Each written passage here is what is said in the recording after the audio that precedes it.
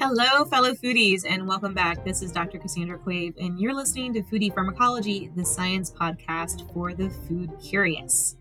This week on the show, we're going to explore a popular topic that's emerging in mental health care, and this is the potential utility of psychedelic medicines for depression. Our guest this week is an expert on the topic. Dr. Charles Raison is a medical doctor and serves as the Mary Sue and Mike Shannon Distinguished Chair for Healthy Minds, Children, and Families, and professor in the School of Human Ecology and Department of Psychiatry in the School of Medicine and Public Health at the University of Wisconsin-Madison.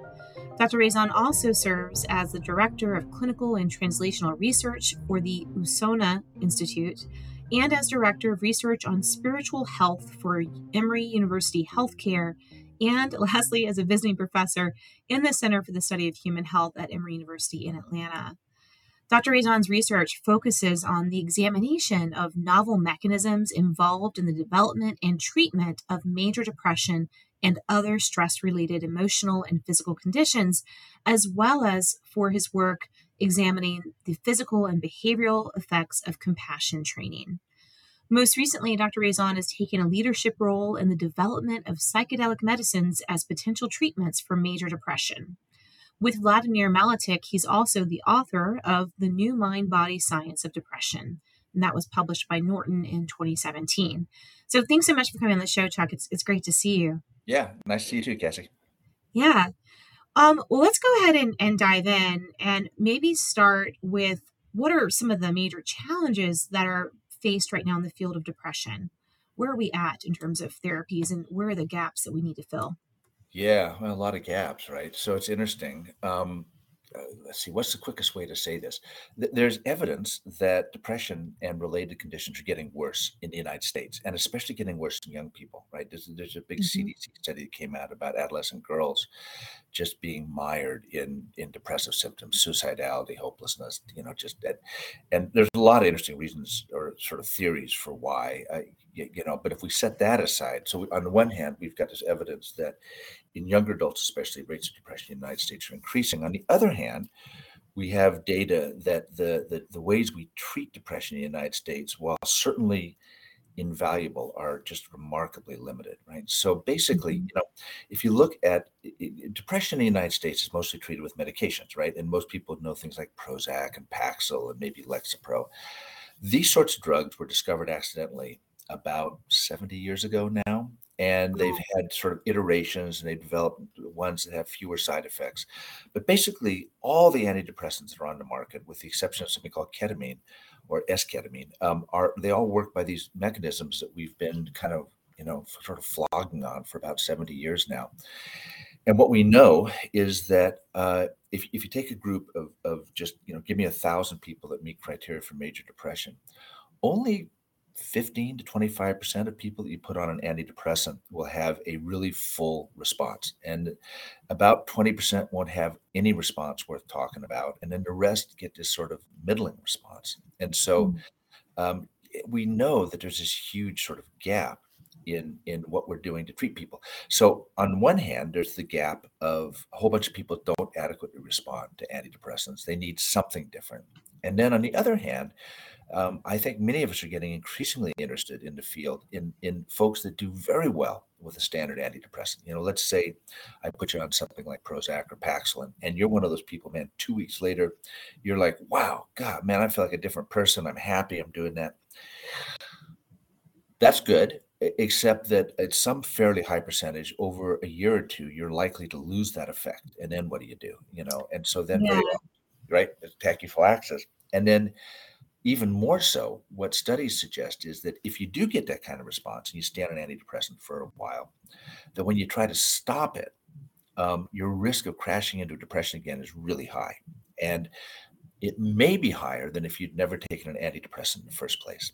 That there's Wow. circumstantial data to support that. That has never been definitively proved, but it's very worrisome, right? And so, yeah, again, these agents save lives. So we thank God we have these antidepressants. Thank God we have psychotherapy, although getting access to psychotherapy can be very hard for a lot of people, right? So there's a huge unmet treatment need in depression, and it seems to be a condition that's worsening in our country. Yeah. Well, aren't there also on some of these antidepressants, aren't there black box warnings that some people can have a bad reaction to Mhm. these? On What can every you tell single us one, about? yeah, Okay. yeah, on every single one of them, there's a black box warning. And that comes from the observation that younger people, up to about the age of 25, who are put on standard antidepressants, are at a not a large, but a mildly increased risk of developing suicidal like behavior. You don't see it in folks that are older and in folks that are my age, once you start moving into sadly older adults, as we now say. There actually is clearly a protective effect against suicide. But in younger people, and for reasons nobody fully knows, there's just this little signal, and whether that's because these agents can sometimes make people kind of manic, and younger Mm-hmm. people who are really depressed are more likely to have what we call bipolar disorder, which is these sort of agitated, hypermanic phases and depressions. And whether the antidepressants are sort of activating that or whether it's something else, we don't know. But anyway, that's why they have the black box warning, is because they Okay. do have this association. Okay, so we know that antidepressants definitely help people, but there are risks, and they really need to be accompanied with psychotherapy. But that's really hard to access right now. I know wait times are exceptionally long across the country right now. And this is something that as a mom of teens, this is something that parents are talking about. It's like when you have kids that are dealing with this, there are challenges just to get access to care.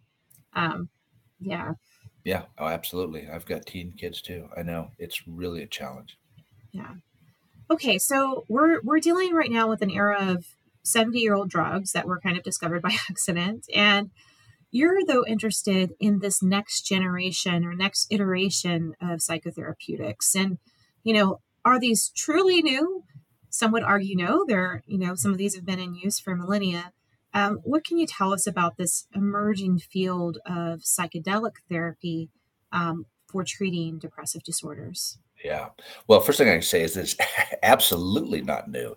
And in Yeah. fact, we owe 'em if this all goes forward, we owe an incredible debt of gratitude to indigenous cultures who have been using these Hmm. agents for spiritual purposes, healing purposes, a variety of things for hundreds of years and probably thousands of years, right? And Yeah. there's a whole debate in the field about cultural appropriation and a whole bunch of things that are really interesting that we can talk about. So yeah, these are the first psychotropic agents probably that humans used on any sort of regular basis.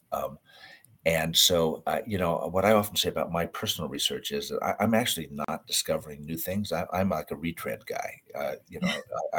I'm trying to repurpose ancient practices to see whether they can be converted into card-carrying antidepressant modalities. That's really, frankly, what I do. Hmm. I wish I was one of these people that was discovering like really new, specific, novel, molecular mechanisms, but that's above my pay grade. I don't have that kind of expertise.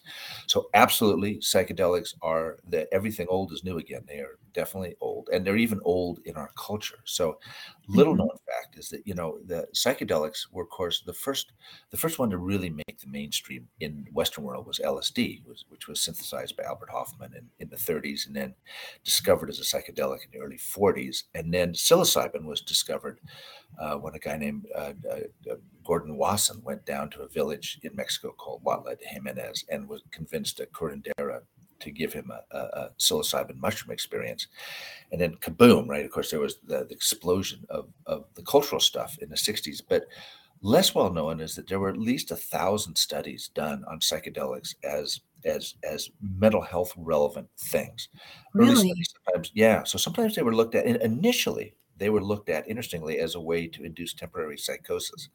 And the idea was that, the psychiatrist could take LSD and understand his schizophrenic patients better because he or she would spend, 12 hours in a psychotic state. Um, it was actually folks up in Canada, Saskatchewan, of all places, that began to look at the possibility that psychedelics might have therapeutic benefit. And interestingly enough, they came to that through an assumption that turned out to be wrong, but they got Hmm. good results anyway. The assumption was that they had observed that people that have alcoholics, if they stop drinking and they go into what are called the DTs, the delirium tremens, where you're seeing stuff and you're out of your mind. Hmm. If it doesn't kill you, a lot of times people quit drinking after that because it's so horrible, right? So they Hmm. thought, wow, maybe the induction of psychosis temporarily with a psychedelic like LSD would make people quit drinking. And so they tried it, and it looked pretty promising. And the other place in the 50s and early 60s where there was research that suggested benefit was in people that were dying and were struggling with sort of end of life anxiety. You'd give them a psychedelic experience, and it would change. They would feel more comfortable about dying, basically, right? And so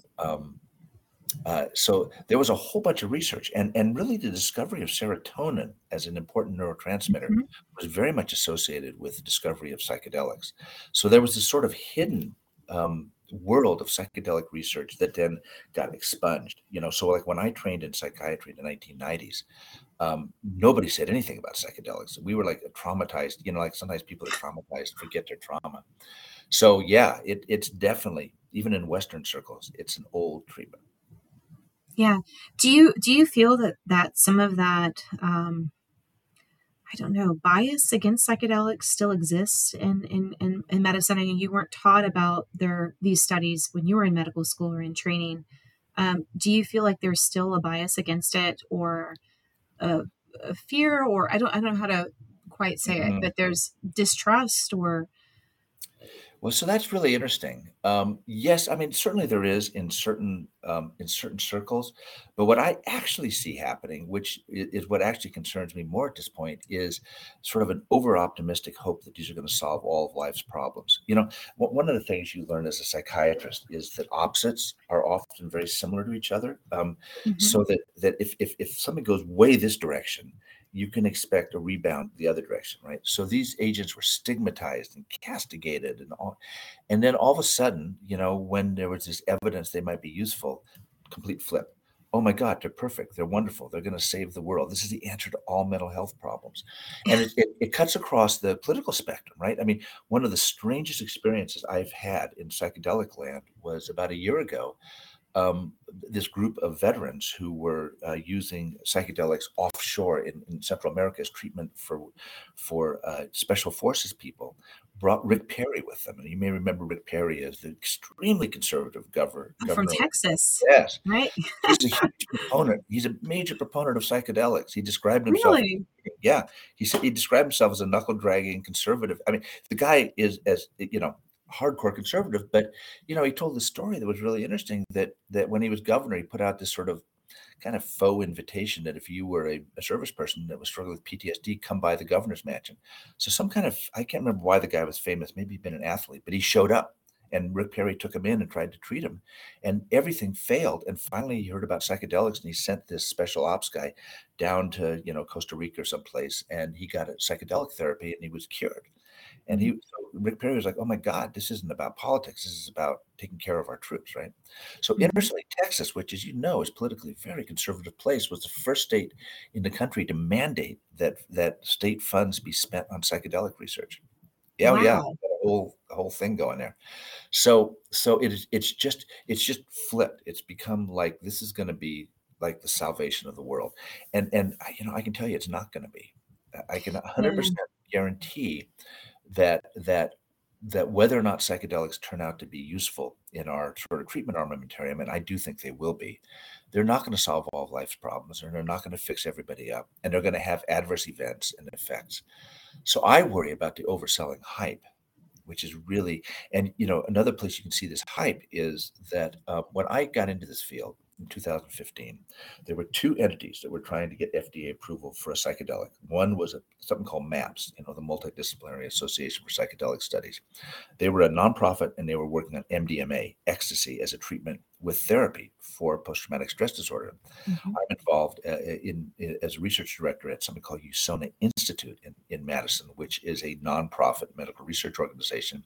We were trying to develop psilocybin, we still are, as a treatment for major depression. There were two of us. We were both nonprofits because we felt like this was going to be kind of public service. I mean, who's going to develop a drug that's been around for so long that's off patent? How wrong we were. There's like 100 for-profit, ruthless, rapacious, competitive for-profit entities in this space now trying to patent everything, including the couches that you lay on to take the drugs. So there was, I mean, really, literally a couple $1 billion flowed into this space. And now we're seeing like Wow. a dot-com bust, though, in the space where a lot of these little companies are going out of business because the excitement was so extreme. They didn't figure out, like, well, how are we going to actually make money doing this? They didn't have a value proposition, as we say, really, right? So I worry about the Yeah. overhype, because one of the things I've seen, and I've seen it with meditation and other things, is if you think something's going to be the answer to everything and it isn't, then you toss the baby out with the bathwater. Sometimes you go, it didn't live up to my expectations. So I'm more worried about the overselling than I am about the stigma at this point. Yeah. I mean, what you're saying reminds me of kind of the cannabis boom that happened, Yes. just before the psychedelics boom. As you know, I do research on anti-infective medicinal plants, and I can't tell you the number of talks where I would get questions from the lay audience about, well, what about cannabis? I'm like, it's going to make you feel better, but it's not going to cure your infection. It's not going to cure your Yeah. cancer, right? So, Uh-huh. and you see this swing too with huge amounts of private industry, and a lot of a lot of us in the field think of cannabis as kind of the Wild West right now, with all of the edibles and poor control over production of a lot of these products. And so I guess that's one of my fears as well, is the overhype and potential ways this may be rolled out depending on levels of legalization. We want to make sure even something in nature can be dangerous if it's given in the wrong doses, the wrong formulation, or is consumed in the wrong way. Are you concerned about that as well for Oh, absolutely. psychedelics? Oh, yeah, sure, sure. So we could actually talk about this a little bit. It is interesting Yeah, how you do see this with cannabis, right? Where this sort of Wild West crazy, and an overhype of any potential overhype. benefit. Probably. Hmm. Oh, yeah, okay. So psychedelics are different than cannabis in this way, which is that there is now a rapidly growing database to show that they do really seem to have therapeutic effects, right? And so Hmm. so and that comes from the fact that cannabis, I guess, other than and I'm blocking on the name of it, but the CBD thing that's got FDA approval for seizures. I can't Hmm. remember. Right. So that went through the FDA gauntlet, but otherwise cannabis didn't. It all kind of came through legalization. So psychedelics, until pretty recently, were actually going quite the opposite route. USONA, MAPS, all these commercial entities. Hmm. We're like little drug companies. We're trying to get the FDA to approve them, and for the FDA to approve something like this, you have to do these unbelievably crazy, rigorous studies, right? I mean, it'd be no different than trying to get approval for a regular antidepressant. So those studies are beginning to show that I can take somebody that has a bad depression, even people that have failed other antidepressants, and I can give them a single dose of something like psilocybin. And if I give them a high dose, that they have a really powerful psychedelic experience, most patients will get a significant benefit in terms of a reduction in depression. That benefit can last for weeks to months. So Wow. there's already this sort of more like robust evidence that these agents actually do have therapeutic properties, but they also have risks, and they also have some risks of use in circumstances that can be dangerous, right? So while we were busy doing this sort of get that smile off your face FDA straight ahead stuff, these legalization efforts began to emerge. And first, of course, they were just these sort of decriminalization efforts in Denver and then in Hmm. Oakland. But the real game changer was this law that was passed in Oregon now 2 or 3 years ago, which basically legalized the use of psilocybin in very, very particular settings by people without a prescription, without FDA approval, right? So this Oregon measure, which is going to start delivering people actually doing this, taking it by the end of this year, will allow people, anybody from the United States can come to Oregon, and if you have a state approved sitter, somebody who's going to stay with you, and if you have mushrooms that you bought from a state approved grower, you Hmm. go in, you sit with the sitter, you take the mushrooms, you have a psychedelic experience, and that's that. And so this is really Wow. interesting, right? Are So these mental health professionals, these sitters? I mean, are they uh, engaging in psychotherapy during this, or they're just kind of watching you to make sure that you don't hurt yourself so while this is you're experiencing this? Right. So the most fascinating to me part of this Oregon deal is that, yes, some of the sitters will be, professional mental health people, but you don't have to be. You have to go through, I can't remember how many hours, but it's like 100 hours, something like that, of specific training. So there's Mhm. different little training institutes, and you go and you learn about psychedelics. But no, you don't have to have any degree that's relevant. And interestingly, if you do have a medical degree, you cannot bring it to bear on your dosing of people. Oh, Yeah, specific therapies, by my reading of the law, are specifically prohibited. Um, yeah, so you can kind of hold the person's hand and tell them to think about what it means to them, but no, you actually cannot. You cannot officially do it medically, which is fascinating because I can promise you that a whole bunch of people are going to come with post-traumatic stress disorder, depression, anxiety. I mean, when in my line of what work, about other medications? I know this is a big concern I have for the use of ayahuasca because when you combine monoamine oxidase inhibitors in ayahuasca with other drugs, you can have really dangerous effects. Now, I don't know if there are issues with psilocybin and no, drug-drug interactions, or is that kind of a safer no, route?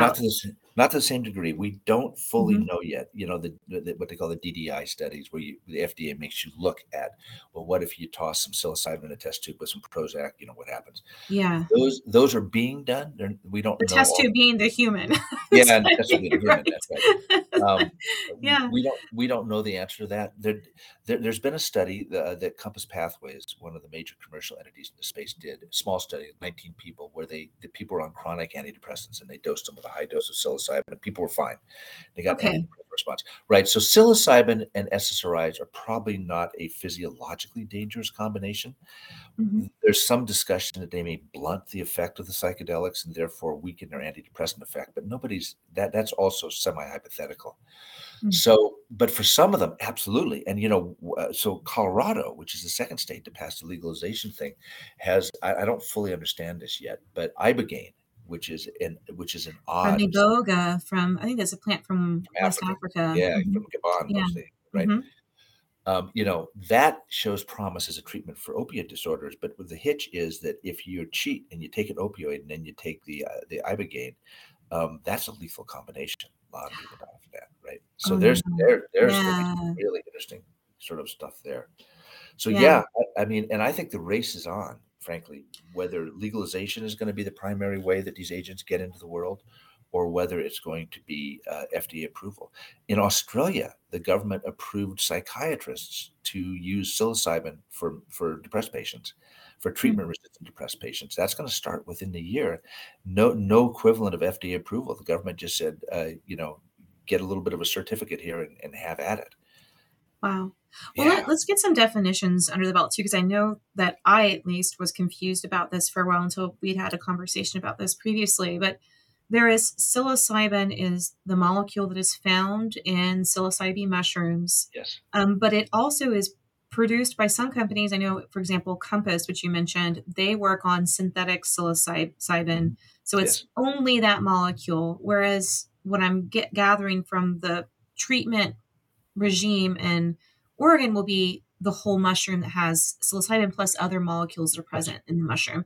Is that correct? Like, and how do Absolutely. we differentiate between these products on the market if Right. someone's looking to do this? And is there a benefit or risk to one or the other? Yeah. Um, Yeah, there's probably more risk to the mushrooms because they got funky stuff in them, right? And there is a person or two who's died from mushrooms. You're right. All the commercial entities use, even the nonprofits. So USONA, we synthesize it from in a lab. Basically comes from mhm. oil, like everything else in the modern world, right? Compass does the same thing. There is a company called Fluence, which is based out of British Columbia, that is actually trying to get FDA approval for mushroom-based psilocybin. And I was at a meeting in Holland. The guy explained it to me, and I didn't understand it. But anyway, so there is, but it's not just going to be giving you a mushroom. It has to have enough purity that the FDA approves it.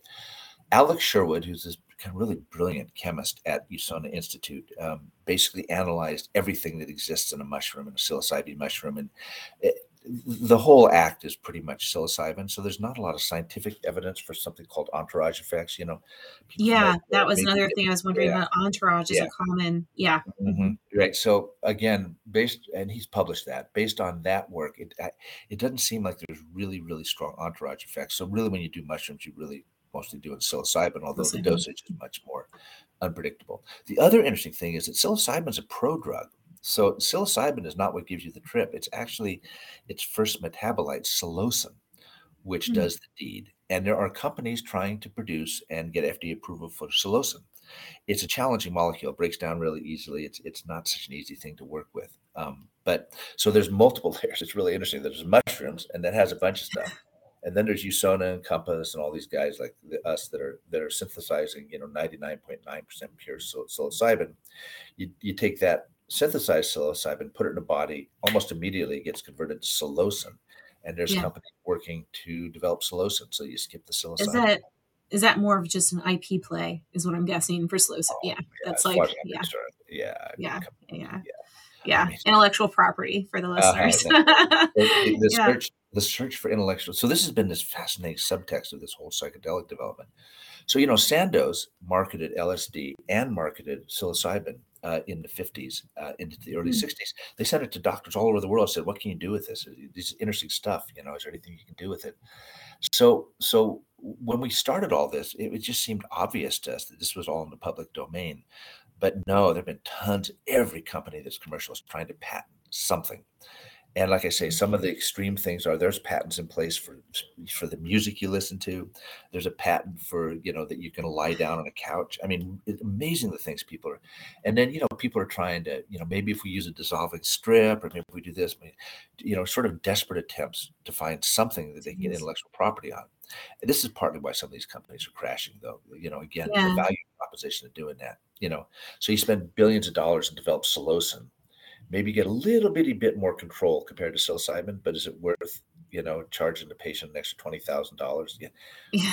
Yeah. Well, especially, you mentioned this early on in our discussion is, especially in consideration of the indigenous heritage of these therapies, this is something that's been held in communities and used, I would imagine in many cases at no cost or very low cost, to help members of the community. And it is interesting that the whole commercial Yeah. push. Yeah. I think it is important, though. We do need new therapies desperately to help patients deal with these challenges of depression, because it really, quality of life is just, you know, Oh, really, it's really terrible. awful. Oh, It's yeah. awful. Yeah, yeah. So, well, let's talk a little bit more about dosing. Another term that I'm sure many of the listeners have heard of is something called micro dosing. You've Mhm. talked about large single doses and kind of the clinical evidence that's beginning to emerge around, how that can help improve outcomes with depression. But is there anything known about microdosing? And maybe can you just explain what is Yeah, sure. microdosing? So microdosing is super, super. It's a really hot topic. I mean, it's got its own conventions. Microdosing is the idea that you can repeatedly take low doses of a psychedelic like LSD or psilocybin, a low enough dose that you don't have a trip. You don't have any obvious change in your Hmm. perception, right? And you can do that every couple of few days, and it's going to enhance your creativity. It's going to help your anxiety. It's going to help your depression. It's going to help everything, right? It's like this sort of miracle cure. There was a famous book about microdosing, and a woman in Berkeley. I'm blocking her name now too, but it was, she microdosed for a month, and she'd been struggling with kind of bipolar depression, and had this miracle cure. So a lot of interest in that, right? Because if it's something, generally people don't do it every day, because one of the interesting things about these psychedelic molecules is they work by hooking up with a serotonin receptor called the 5-HT2A receptor, and they immediately make that receptor go away. Right, so this is why, like, if you do LSD every day, within a couple of days, you don't have an experience. It self controls and regulates its own method of inducing Hmm. effect. Right? It becomes So people don't do it every day because they want to get the effect. They typically do it every 4 or 5 days. Take a little dose, right? And so there's all sorts of large scale studies where they just ask people survey stuff like, if you're microdosing, do you think it's helped you? And oh my God, dude, absolutely, the effects are huge. There have been two small studies where they actually did more rigorous, where they basically compared it to placebo. One was done by Imperial College in London. One was done at Northwestern. In both of those studies, the entire effect was accounted for by placebo factors. There was no evidence that the microdosing itself was doing anything relevant to your creativity or how you thought or felt. And the only thing that did predict response was how much you believed in microdosing, right? So, if you really, really Yeah. microdosing, you're going to get a benefit whether you get placebo or microdosing, right? So at this point, and people get mad at me when I say this, but At this point, the data we have suggests that unlike high doses, microdosing, there's not evidence that it has specific biological effects that account for changes over and above the incredible power of placebo, right? I mean, that's Yeah. really now they're going to be big studies, and we'll see. I may eat my words. Big studies may show an effect, but I wouldn't invest in it. Let's put it that way. Yeah. Then the question, of course, Cassie, is okay. Well, let's say it's showing it doesn't have any. It's just a placebo, right? Do you tell people to do it? They swear that it's making all the difference in their life. It's like Dumbo's feather, from the old Disney movie, Yeah. right? Yeah. Yeah. I loved that movie. Yeah. These are these sort of interesting ethical questions. Yeah. That's a great point. Well, I guess here's the other question. Okay, if you are seeing in the studies done so far that a single dose with certain patients with depression can really experience a relief from those symptoms. I mean, is it basically one and done, or are there studies that are looking like, oh no, you need to have a maintenance dose every year, every 6 months, almost like a vaccine? Like what? How does this work? Or we just don't know yet? Welcome to the $1 million question in drug development. This is the Yeah. FDA's obsession, and rightly so, right? So the field started really with the publication in 2016 of two studies, one done at NYU, one done at Hopkins, in people that were depressed, anxious, and had a lethal cancer. In Mm, that population, a single dose produced like remission in like three-quarters of the people. And 6 months later, they were still in remission. It was like a cure. It's like one time, boom, oh my God. So it did give rise to this kind of one and done idea. And mhm. early studies were more one and done type based. But the FDA has been pushing for quite a while, and quite publicly pushing on the fact that depression is often a chronic condition. And so, what are you going to do? If you're depressed and I give you psilocybin treatment and it doesn't do anything for you, I'm sorry. But if I do give it to you and you go, oh my God, for the first time in years, I feel great. And then 3, 4 months later, you say, I'm slipping back into depression, right? What do I do? Say, well, you had your one chance. I can't give you psilocybin. No, no way. The FDA will never go for that. So then you got to redose them. So then the question becomes, well, how many times are you going to redose them? Because, doing psilocybin once or twice in a lifetime is different than doing it, say, every 3 or 4 months, right? And Yeah, and so, we're talking about like big doses, not microdosing. yeah, we're So talking big doses. Yeah, these are all big yeah. dose stuff, right? So it's nobody knows, but it is definitely something that everybody that's in the development space is now beginning to have to deal with, to try to figure out, how do we do studies that will alert us to sort of an average number of doses that somebody with chronic depression that benefits from it is going to need to stay in that position. And then also the question, of course, is or can we identify things that we can add to a psychedelic treatment? This is one of the things I'm getting ready to research. Um, can we identify things if I add it to the treatment, like something afterwards? Can I cause the effect of the treatment to last longer so you don't need to do the psilocybin as often? That's another really, Okay. really hot topic. But yeah, And so for when you sure. say add, are you talking about other pharmacological agents, or are you talking Yeah, about more maybe, or psychotherapy or yes, combinations? psychotherapy or wellness Hmm. practices, or ongoing group support. We don't know. I mean, this is what Yeah. we don't know. The psilocybin or psychedelics in general behave more like psychotherapy than they do like an SSRI. What people report is, I was sort of in one state of mind, and then I had this mind-blowing psychedelic experience, and now I see the world differently. I realized that I don't need to do this and that, and I realized, oh my God, I felt so alone, but now I see, oh, I'm part of the human family. People have this sense when they Yeah. feel, you know which is, when psychotherapy works, it sort of does the same thing, right? You get a sense of, oh, I can handle my problems, or I need to see the world differently, or I need to make changes in my life. Psychedelics do all those sorts of things, right? And so finding ways to intensify, I think, those effects is going to be kind of one of the promising ways forward. Not everybody agrees with that. A number of commercial entities are actually trying to develop drugs that don't have a psychedelic experience, but they would still give you long-term antidepressant relief. And so that's Mm. another interesting development in this space, where basically, I've got a pill that was built from a psychedelic, but you can take it at home on Saturday morning, and by Saturday night you'll feel great. You won't know why, and then you'll feel great for 6 months, right? So Wow. that's something to watch too, because if anybody can discover something like that, that's what's going to be, of course, on the market, right? Yeah. Because one of the challenges of psychedelic therapy is, as currently construed, you need two therapists in the room with you. For psilocybin, they're usually there for 8 hours. Generally, before a patient gets the dosing with psilocybin, they spend 6 to 8 hours meeting with those two therapists, trying to talk Hmm. about what may happen, getting a sense of their depression, building rapport. And then generally, there's a couple of hours at least of what we call integration afterwards, where you meet with the therapist and try to make sense of your experience. This sounds So, like a traditional ceremony to me. yes, it I is. mean, in different cultures, this is how shaman in many different cultures that use psychedelics is very similar to what they do Very because there similar. is Oh, this. yes, It's not absolutely. just here's a mushroom. It's a lot of talking, a lot of and then Absolutely. being with them and then processing their experience afterwards. I mean, yeah, so this is something we do really badly in Western medicine Hmm. is the time to do those kind of things. There's a big push towards like, here's a pill, in and out of the office in 20 minutes.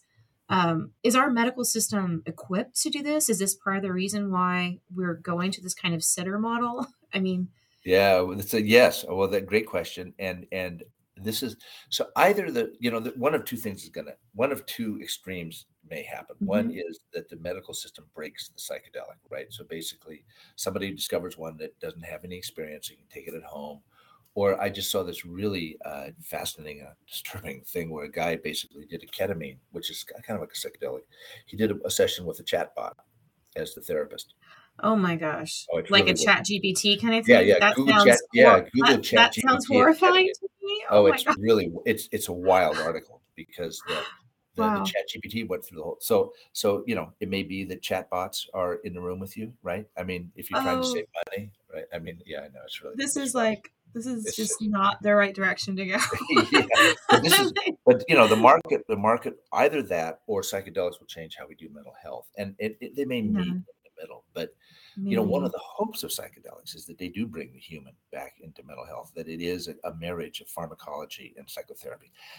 Mhm. I It'll be that to the degree that it can't be beaten by something cheaper, right? Yeah. Yeah, Basically. I think we have to be realistic about it. You're right. I mean, that is who knows who's trying to patent the new chatbot for your psychedelic trip. That's Oh, already, yeah, I can assure you that. it's Yeah, I can like, assure you that's right. um, Yeah. well, here's a question because some members of the audience may have had a recreational experience with psychedelics. Many probably have not, and I'm wondering, what can you share with us about the process that a person goes through? That you've read about or seen in your patients. Like, what do they report going through when they take? Let's say if you're taking a mushroom preparation, like what are the stages of that process? Because it is kind of mysterious. We know it's mind blowing, but what actually happens? Like, and You mean is what it happens different during for the each time? person? What You mean happens in the person's experience? Is it fast? Is it how long does it last? ah, Are there side effects? Do you feel mhm. sick or nauseous? I mean, I can Yes, imagine if there's all kinds of images passing through your mind, so maybe that can make people disoriented. Do you become sleepy? Do you become wired? Like, what's actually happening during this right, process? right. The answer is we're definitely more wired than sleepy. Mhm. People definitely get woken up. But I can tell you exactly. So here you go. You're going to take a pill. You're going to take the mushrooms. You take it, and nothing happens for the first 15, 20, 30 minutes, except if you're a regular person and you've never done it before. You're nervous as all heck because you don't know Yeah, what's going to happen, right? you're And waiting then for it to hit you. yes, and then very frequently now, some of them are more intense than others. Like I so the serotonergic antidepressants tend to upset the stomach, right? So Hmm. people will begin to feel sometimes kind of nauseous. Obviously, with ayahuasca, vomiting is almost always that happens. Yeah. Psilocybin, a lot less so, but many people get a little nauseated, and it also affects body temperature regulation. So people often feel cold, so Oh. they'll get Hmm. chill, they'll feel a little bit nauseous, a little bit crappy, sort of sometimes. And Hmm. then on average, about 60 minutes in, you'll start having some weird things happen. So in studies, the way we do it is we have people lay down on the couch and we ask them to wear an eye shade so that, they're not distracted. And then we have them wear, like what you're wearing, with the Hmm. headphones, and we play evocative music, right? And so there with the headset, with the head with the eye Is shades this on. kind of like instrumental? What do you mean by Yeah, rock? yeah, It's just instrumental. kind of like We tend to, yeah. relaxing. Okay. Yes, yes, and sometimes we stack the deck a little bit and play music that would make you kind of cry, get you all emotional, right? Uh-huh. But yes, instrumental. We try to stay away from lyrics because that it sort of can co-opt people because music becomes unbelievably powerful when you're in a psychedelic state. Mm. So then in the dark with the eye shades on, you begin to see funny things. That's usually the first thing that happens, and you begin to go into this weird state, and the music often becomes like this incredibly powerful force. People will say that they feel like the music is actually like driving them. It's not the drug, it's the music. Mm. And then the emotional stuff starts for people. And some people are lucky and they just go straight into bliss. They're like, oh my God, I'm connected with the universe. I'm a child of the universe. Life is so meaningful. There's a meaning to life, what we call mystical experience, where they feel this hard to articulate sense of Hmm. euphoric mood, deep connection with the world that's hard to describe, sense of purpose, sense of meaning. When that happens, people almost always have good long-term outcomes in terms of depression, anxiety, drink, and drug. But something else happens for a lot of people, especially people with depression, which is that they can have very difficult experiences. So that as they're starting to go into this seeing weird stuff and all that, they will have whatever they've been trying to avoid in their life. So whatever the deep emotional issue is that is partly driving your depression because you can't face it, gets pulled up. The drugs have this remarkable ability to just grab it and stick it right in front of your face. And then that's horrible for people. People weep and cry. I mean, so many people that benefited from these agents said, I would pay you never to do that again. I mean, what a painful, horrible experience. I mean, because So it's because it just, forces you to address yeah. deep-seated And fears yes, and trauma. Okay. in a horribly, often, just embodied way. It's like, Hmm. oh. So Wow. people will often go through these very difficult experiences. Now, the more difficult the experience, if you deal with it and have a sense of resolution to it at the end, the better effect you get. It's really weird, Okay. right? Because Yeah. it's like catharsis, it's like facing your problems. And Hmm. in general, that stuff comes first. And then if you get a sense of relief or a sense of dealing with it, then you can sometimes go into that more euphoric, mystical, like, oh, now that I've sort of dealt with my personal issues, Peace. I am a Hmm. child of the universe and peace. And. So that's often the staging of things. And then with psilocybin, let's say after about 4 hours, 5 hours, most people begin to come down. And generally by 6 or 7 hours out, people will say, oh, it's over. Now, it's not really over. People are still subtly altered, which is why you don't want to be driving. You don't want to be doing anything like Mm. that. But the walls aren't breathing anymore. You're not, you're kind Yeah. of that. But then most people get what's called an afterglow. And the afterglow period can last anywhere from a week to two, where you're kind of in a different state. You tend to be more open. You tend to be more emotional. You tend to be, if things have gone well for you, you tend to be happier. Stuff that you know, your ex husband, your ex wife is giving you hell, and instead of going like, oh, what you go, oh, I feel bad for them, like that, right? And that Yeah. lasts. You That deal lasts. with stress differently then. Yeah, Okay. you just Hmm. yeah, you're more tolerant and more filled with gratitude, and life just looks different. And then that fades in a week or two usually. But then many people, even though that immediate thing has faded, people still seem to get this benefit from the experience. Just like really horrible experiences can set you up for long-term post-traumatic stress disorder long after the thing itself Mm. is gone. Yeah. Sort of the opposite, but same idea that the psychedelic experience was so surprising and so intense and so meaningful that people can, it sort of stays with them, and it seems to help them. And very many times, patients in the studies will say, yeah, I had troubles in my life again, but it was like a touchstone. I could remember the insights from that session, and they're still alive enough for me that they help me sort of cope. So that's sort of the arc. Now, Mm. some agents last longer, like mescaline. It can last like 14 hours. LSD is a longer one. There's a lot of interest in more rapid acting agents. The one that right now has got the most interest is this thing called 5-methoxy DMT or 5-MeO DMT, which mostly traditionally comes from the parotid glands of Sonoran desert toads, but is now being synthesized. That's a very rapid, if you smoke it or inhale it, it lasts for about 15 minutes. If you do it through an IM injection, you get about 40 minutes. So Because very, very DMT like fast. rapidly degrades. Yeah. Yeah, it Mhm. rapidly degrades. That's right. Wow.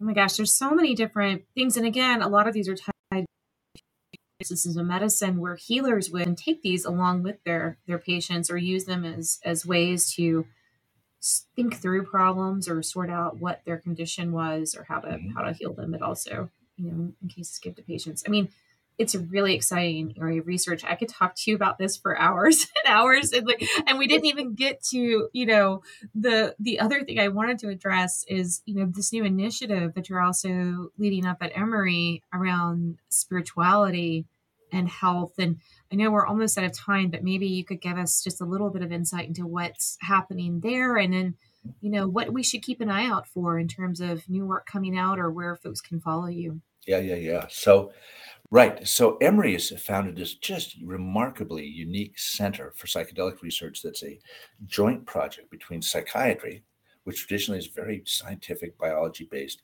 and spiritual Mhm. health, which are the chaplains, but we now call ourselves spiritual Yeah. health clinicians. I direct research for them. Psychedelics induce spiritual experiences in almost everybody that takes them to one degree or other at these higher doses. I mean, whatever you call spiritual, these things do it, right? Hmm. But it doesn't fit very well with a Western scientific understanding of like drug action. And so there's this sort of, it's not being looked at as rigorously as it might. And Emory has this huge expertise in spiritual health. They got the largest chaplain Hmm. training program in the world. And we've been doing studies looking like real studies looking at how can we enhance the ability of spiritual health clinicians to take care of people. Part of that now has been that the spiritual health clinicians, chaplains, are becoming guides or therapists in psychedelic studies. So Ali John Zarabi is running a study in the Winship Cancer Center where they're giving psilocybin to folks that are in palliative care, and chaplains are one of the two therapists. So the center is really fascinating. We're having a day-long a science on spirituality symposium on April 1st. That is a virtual event and an in-person event for people that are in Atlanta, partly talking about spiritual health, partly talking about psychedelics.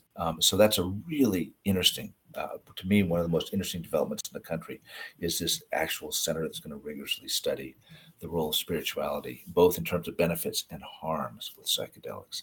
You can keep an eye on USONA Institute. We have completed a large phase 2 study, which in people with major depression that I hope we'll see published by the end of the year. And just in general, keep an eye on this space because it really there's a number of now online entities that report on a very regular basis about developments, and watch the legalization stuff. Keep an eye on Yeah. Colorado. They're going to do things differently than Oregon, and I think hopefully more in a therapeutically appropriate way. We'll see, but I think that's going to be the case.